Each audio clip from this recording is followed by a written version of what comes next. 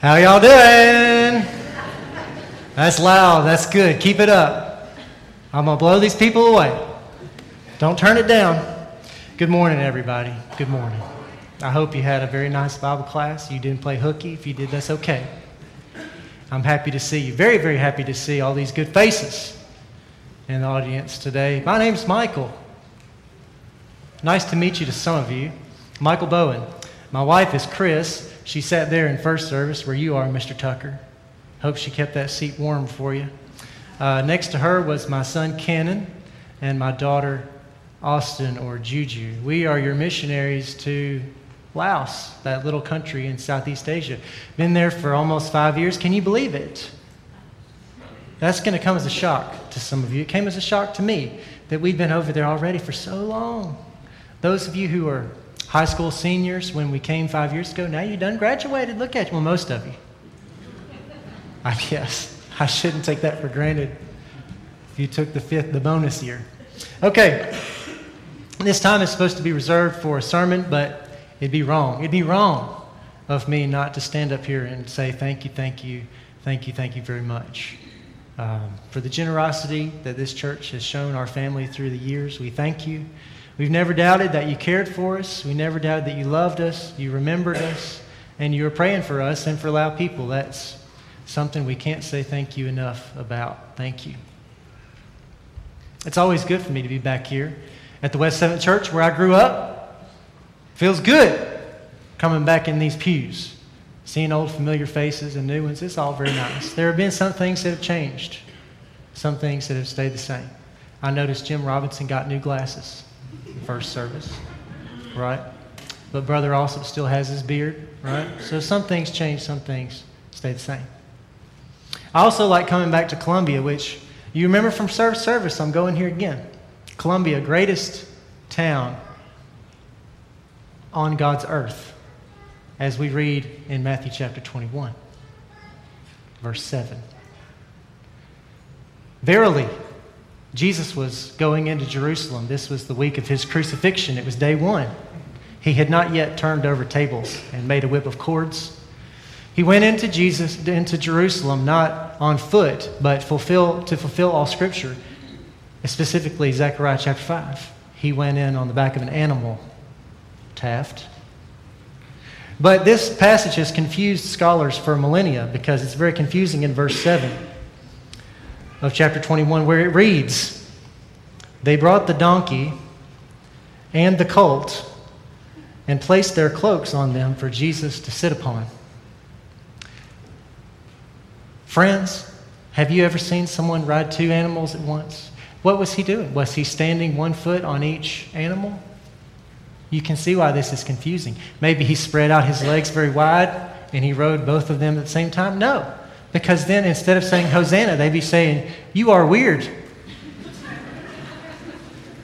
Friends, there's only one way. You know it. There's only one way you can ride a donkey and a horse at the same time.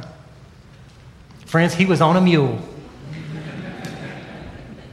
He was on a mule, Jesus. Columbia, greatest town in the world. Okay, I'm supposed to do a sermon and y'all are hungry. So that's enough silliness. I do want you to smile during this sermon, just like during He Has Made Me Glad. But not from laughter. I'm not going to tell any more jokes. But I do want you to be smiling from joy, okay? Don't force it. God's going to give you a gift of joy from this passage today, as long as I can stay out of the way. We are in Luke chapter 8. Hope you enjoy my PowerPoint. It's only one slide. It's not very complicated. Okay? You can put the clicker down. Okay? We are going to be in Luke chapter 8. If you get bored, you can look at that tree. The story is, I was going to talk about Nicodemus. So I got that sycamore tree. I'm not sure it's really a sycamore or not. We're not talking about Nicodemus, but I liked that. Or not talking about Zacchaeus, but I like that picture. Okay, we're in Luke chapter 8. We're going to be looking at a passage that is a story that's couched inside another story. A very interesting literary device that's used by 3 gospel writers. Matthew, Mark, and Luke all record this story the same way. The big story on the outside is the story of Jairus, the nobleman the leader of the synagogue whose daughter is raised from the dead. And the middle story is the story about the woman who had been bleeding for 12 years that Jesus healed. Now, the story on the outside gets all the attention, I think, because Jairus was maybe a more important person. That story gets the most attention because maybe that miracle, raising someone from the dead, was more impressive than just healing somebody's bodily affliction. Maybe it's because the Jairus story is the beginning and the end of the section of Scripture. I'm not sure, but Jairus gets all the glory in his daughter being raised from the dead. But I want us to look at that middle story a little bit. Before we can, I need to summarize what happened with Jairus. Jesus, I'll describe it like this. Jesus was in the region of the Gerasenes, wherever that is. And he had just delivered this man who had the demons, lots of demons, called Legion. You remember that. He had just done that act of deliverance, and now he had moved back into Galilee with the disciples. He was returning there, and all the people were waiting for them. There was a big crowd, the Bible says, gathered to receive him. When he came in, it says that the crowds were so big that they were pressing in and jostling on Jesus. And one man in particular came up to him at some point named Jairus. He was a nobleman and a leader in the synagogue. In other words, he was very important in the culture. He was, the top of the society's pecking order. He was an important fellow and a noble person. He comes up to Jesus and says, I have a favor I need to ask. My daughter's very sick, 12-year-old, my only child, my beloved child. Can you come to my house? If you touch her, she'll be healed. Jesus says, sure. He starts walking. He gets interrupted on the trip through the crowd, but eventually he gets there. He finds that the girl has already died. They say, don't bother the rabbi anymore. She's already passed. Jesus says, Jairus, don't worry. It's going to be all right. He takes Peter, James, and John inside. You remember the mourners are crying because she's died, and Jesus says, no, she's not dead. She's just sleeping, and they start laughing, right? But Jesus says, child, get up, takes her hand. She stands up. She's alive. She's very hungry. Don't know why. It's a good story. I'm rushing through it because you're hungry. But that's just to give you the context for the really good story on the inside. Okay, so keep that big story in the back of your mind while we zoom in on the space in the middle, this story about this woman that Jesus meets on the way. I'm going to read to you from Luke chapter 8. This is starting in verse 42 and a half. I'll read it. You just sit there and listen. Relax. Look at the tree. As Jesus went on his way to Jairus' house, the crowds almost crushed him. And a woman was there who had been subject to bleeding for 12 years. She'd spent all she had on doctors, but no one could heal her.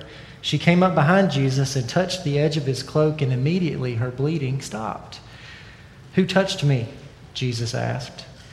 When they all denied it, Peter said, Master, the people are crowding and pressing in on you. In other words, we don't know who touched you. Jesus said, someone touched me. I know that power has gone out from me. Then the woman, seeing she could hide no more, came trembling and fell at Jesus' feet. And there in the presence of that crowd, she explained why she had touched him and that she had been instantly healed. Then Jesus said to her, Daughter, your faith has healed you. Go in peace. Now that is just a tremendous story. He healed that woman. Diggity-dee. Let's move on to chapter 9. No, we can't move to chapter 9 yet. We need to dig in a little bit more to this story. Why is it so important that it would be repeated in 3 of the 4 Gospels? Think about, they've got thousands of stories and things that they heard Jesus say, saw him do, all these miracles. Why do 3 out of the 4 Gospel writers think that this story is so important to keep in the Bible so that 2,000 years later we'll be hearing sermons about it? Why is it so important that they all included this special story? On the surface, it looks like just another miracle that Jesus performed, showing that Jesus has power, Jesus is compassionate, and it's important to have faith. And maybe that could be our short sermon, and we could all stand and sing, right? But don't stand and sing, we're not done. No, we need to dig deeper and find out why this story is so meaningful to us. And like I said before, I think when we read it again, and I'm going to wax eloquent, God's going to give you a gift from this scripture, okay? I believe that God is going to bless you with a gift from this passage today, if you hang in with me. I'm going to read it again, this time in little bits, and I want you guys to please, First Service did a good job. Don't let them outshine you. Use your imagination. Open up your brain like this. Open it up. Massage your brain around a little bit. Let the blood flow out of your fingers and toes and right up into your head. All that energy that you're using to digest breakfast, stop using that energy on your breakfast. Use it on your brain head. I know you got an imagination. Pull it out. Let's use it. Blow the dust off. Okay, I'm going to read slowly, and I would like you to please try to picture yourself there on that dusty road in Galilee. Okay? Verse 42. Jesus was on his way to Jairus' house. I'm going to stop there. I want you to see Jesus. Have you got Jesus? It can be any Jesus you want. Tall Jesus, short Jesus. He can have, I recommend brown hair, but you can make him a ginger if you want. Okay, do whatever you want. Make sure he's your Jesus. Put him in your brain. Next, I want you to think about Jairus. Remember that Jairus is there. Okay, he's going to be older than Jesus. He's a nobleman. He's a synagogue leader, so he's kind of an important person. To me, he's got to have a beard. Okay, I don't know. You make your own Jairus. Do what you want, but I think he had a beard. I think it was a very good beard. Okay, now don't just see him as a blank canvas, just a human. Okay, this is a real person who had emotions. Think about what he was going through. Think about what he was feeling. His only daughter, 12-year-old daughter, very, very sick. In fact, she's going to die in just a few minutes. Okay? He's got maybe relief on his face that, yes, I found Jesus. Maybe there's hope for my girl. Okay? But he's anxious. He's afraid. He's worried that they're not going to get there in time. Maybe if you're seeing this in your brain, I hope you are, maybe Jairus is kind of leading Jesus and like he keeps going faster and looks back and, man, come on. We got to go.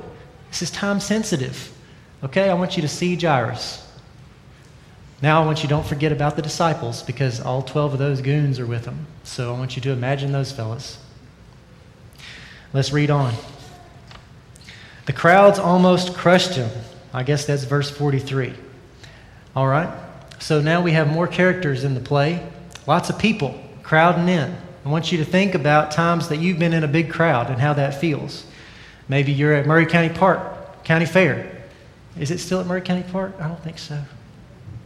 You just got a funnel cake. You're trying to get back to your table. Everybody's going this way. You're going that way. I want you to remember how that feels. People pushing in on you, okay?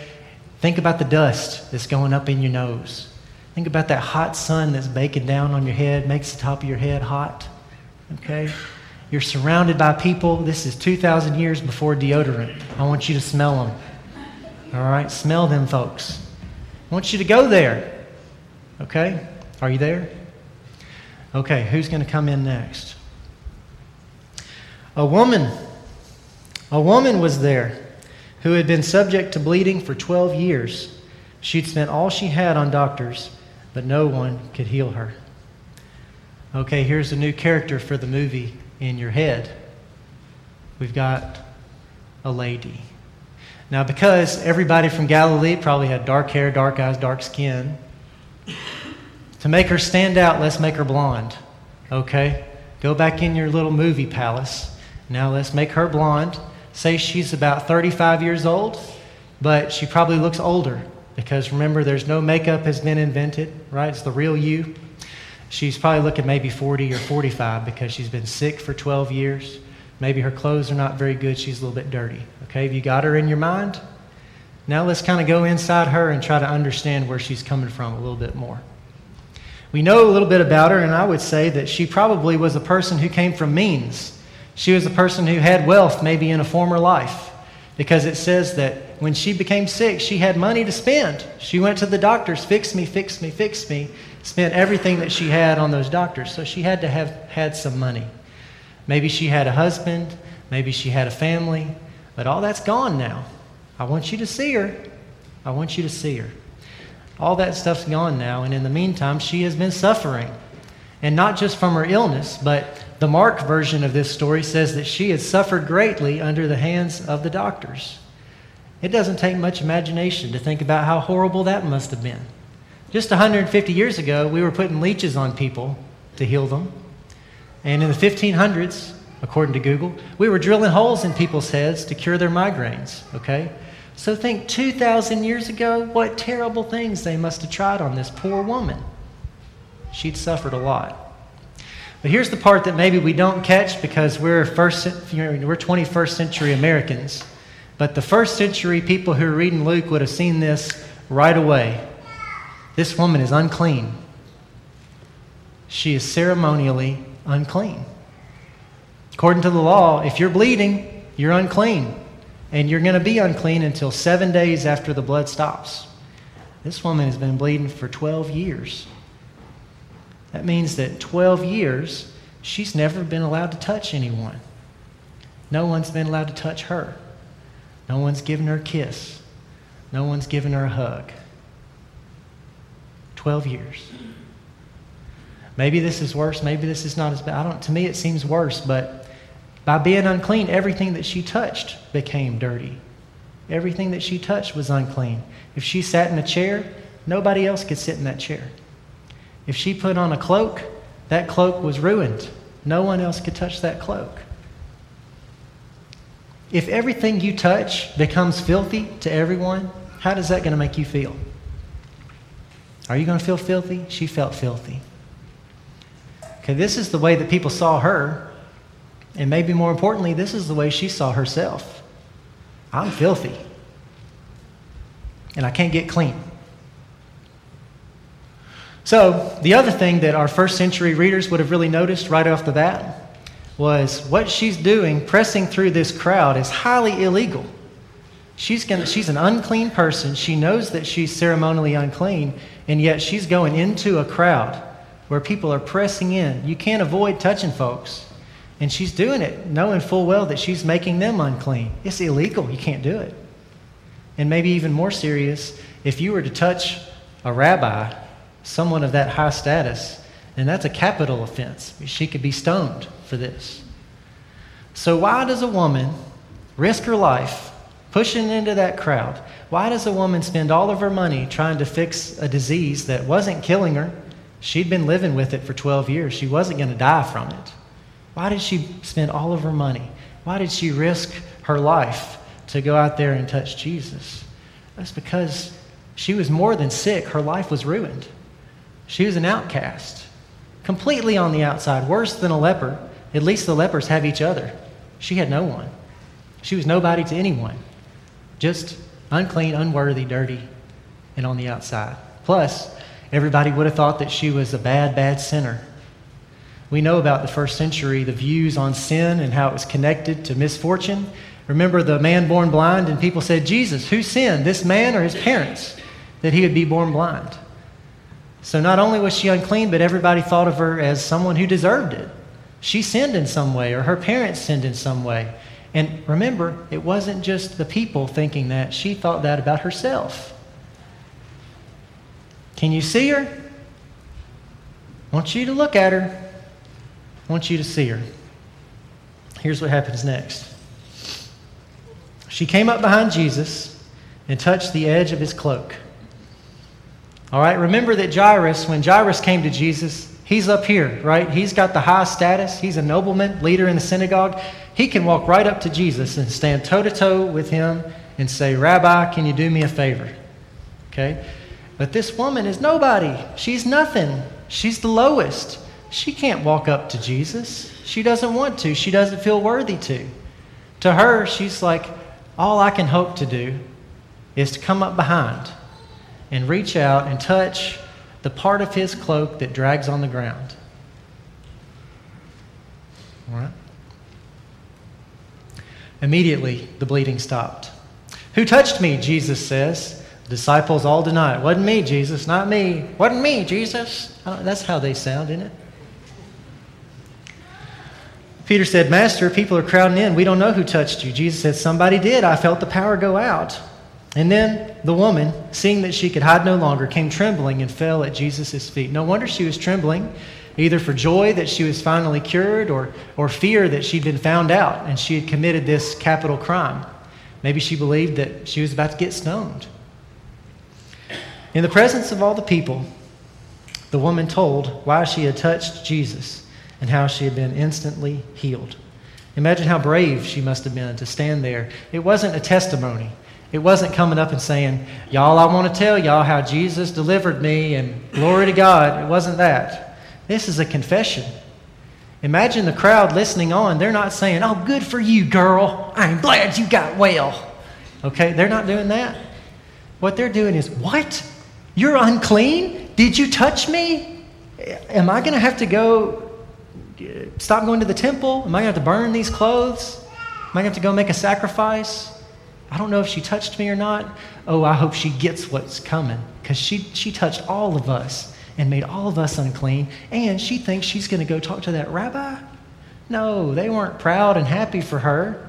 They were like, good grief, I hope that Jesus tells her to go to the pit so we can pick up these rocks and smash her. All right? Took some courage, I think. The people are wondering what Jesus is going to do. You can imagine how the crowd is responding. Maybe you can even imagine how Jairus is responding. He's a nice guy. He's a good man, a noble person. But you have to wonder if even he is thinking things like, Jesus, my daughter, over here, she's dying. We really need to go. I've done everything right. I'm good. Shouldn't you be coming to help me instead of that woman who obviously doesn't have it together? Right? Can you see it? Everybody's wondering what Jesus is going to do. Is he going to say, let's stone her? Is he going to say, let's put her on trial? No. Jesus looks at her, and in Mark it says he sees her.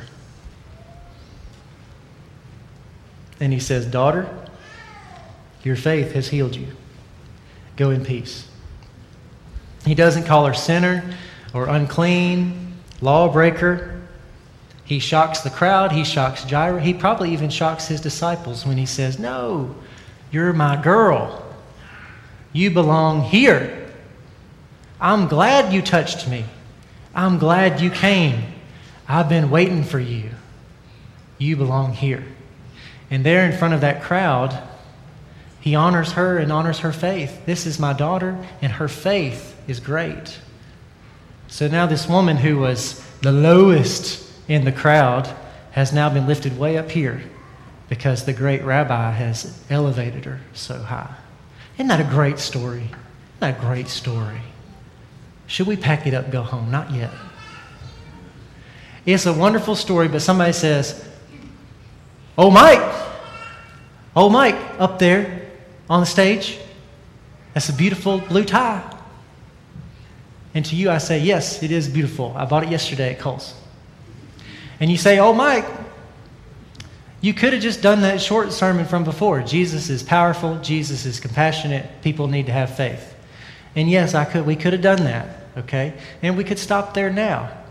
But we have to go a little bit deeper, because although those things are true and important and real and good takeaways from this story, there's another piece of the gospel underneath it.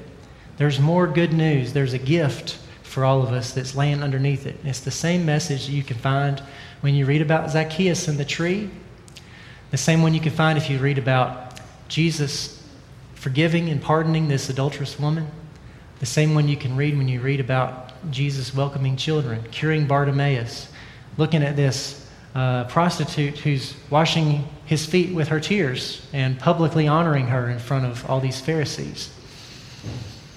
The woman's problem was not that she was bleeding. Her problem was the effects of being unclean. Her problem was that she was an outcast. Her problem was that she was unwelcome. Her problem was that she was less than. Her problem was that she was on the outside. That's not just how they saw her, but that's how she saw herself.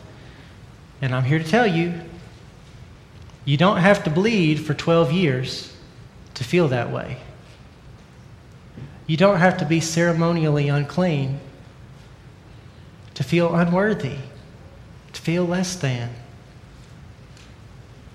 to feel like you don't belong.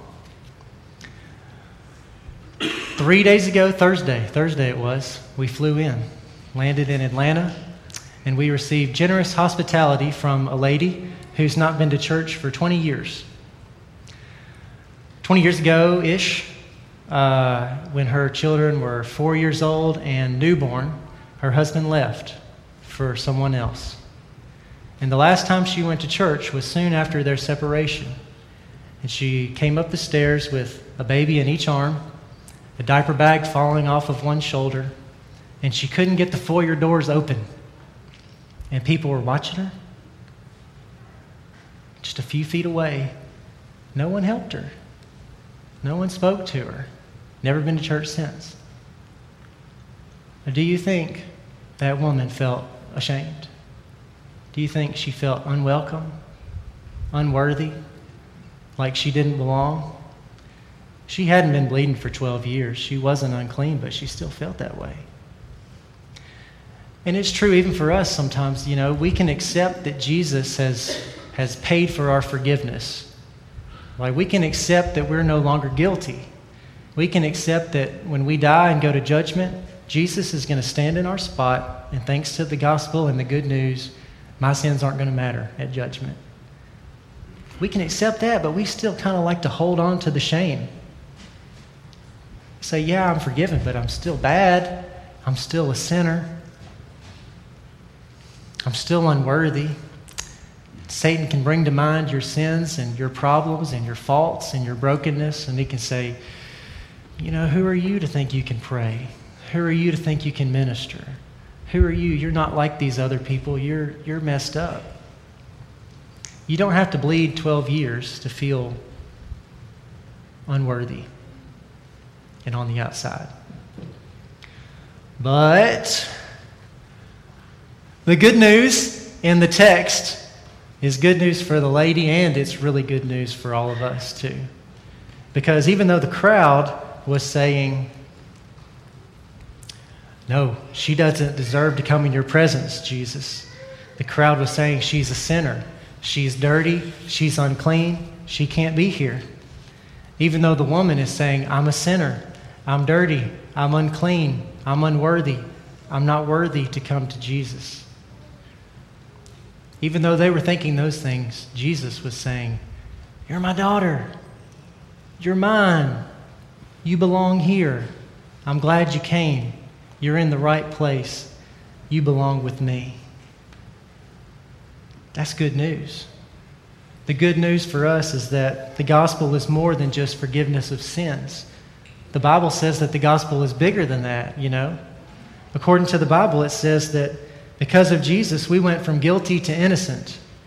We went from orphaned to adopted, from lost to found, rejected to accepted, from outcast to belonging, stranger to citizen, from unknown to precious, beloved child.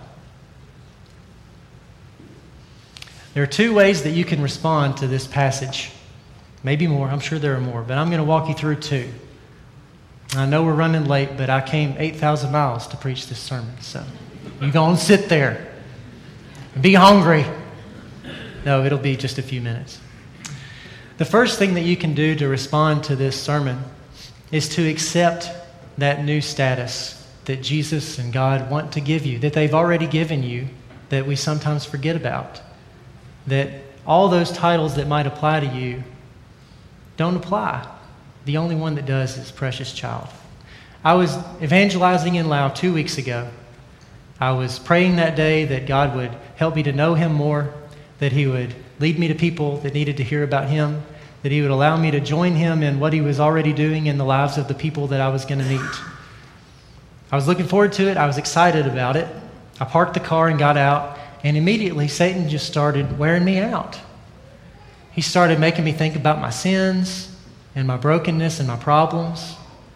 I started thinking about Jesus and His standard in the Sermon on the Mount and thinking, I am an adulterer. By Jesus' standards, I'm a murderer. I'm a thief. I'm a cheater. I'm a liar. What makes me think that I should be out here? What am I doing? I'm not worthy to minister to anyone. Right?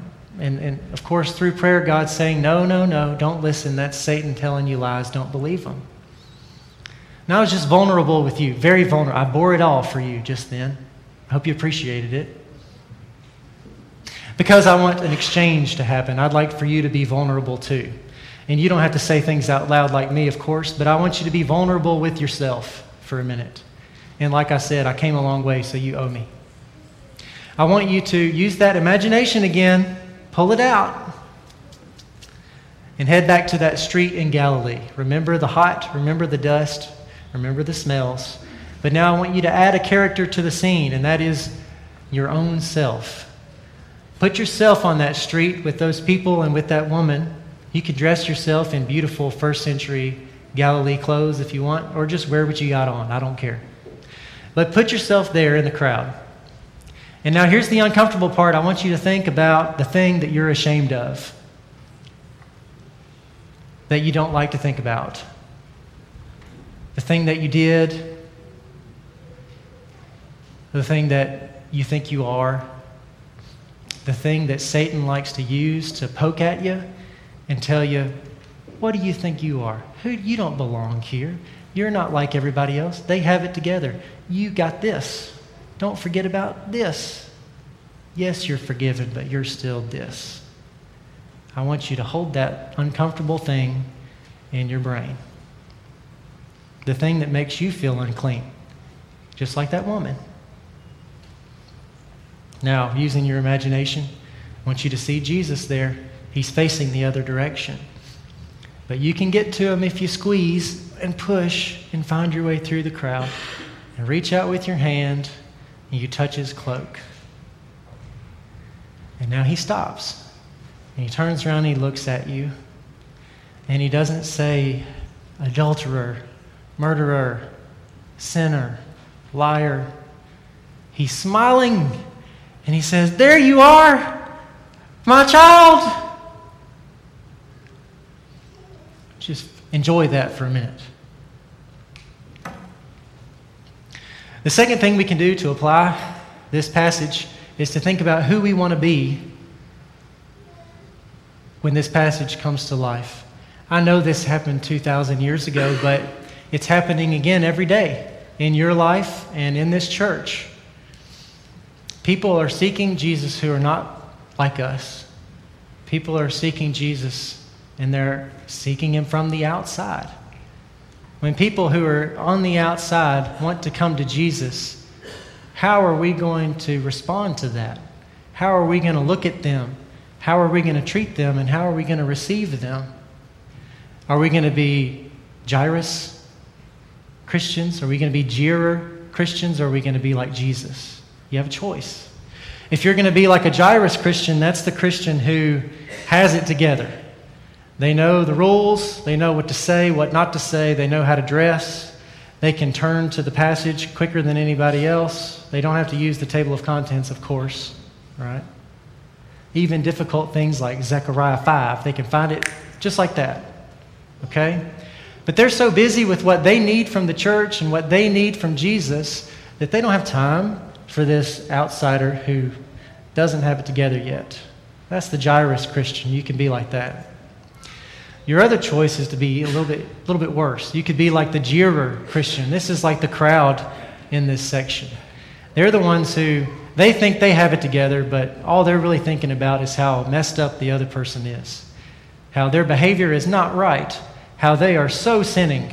How they don't know how this works. They can't be a part of us because they're not like us. They can't be a part of us because they don't think like us. They don't act like us. Maybe when they start thinking like us and acting like us, then they can belong with us, right?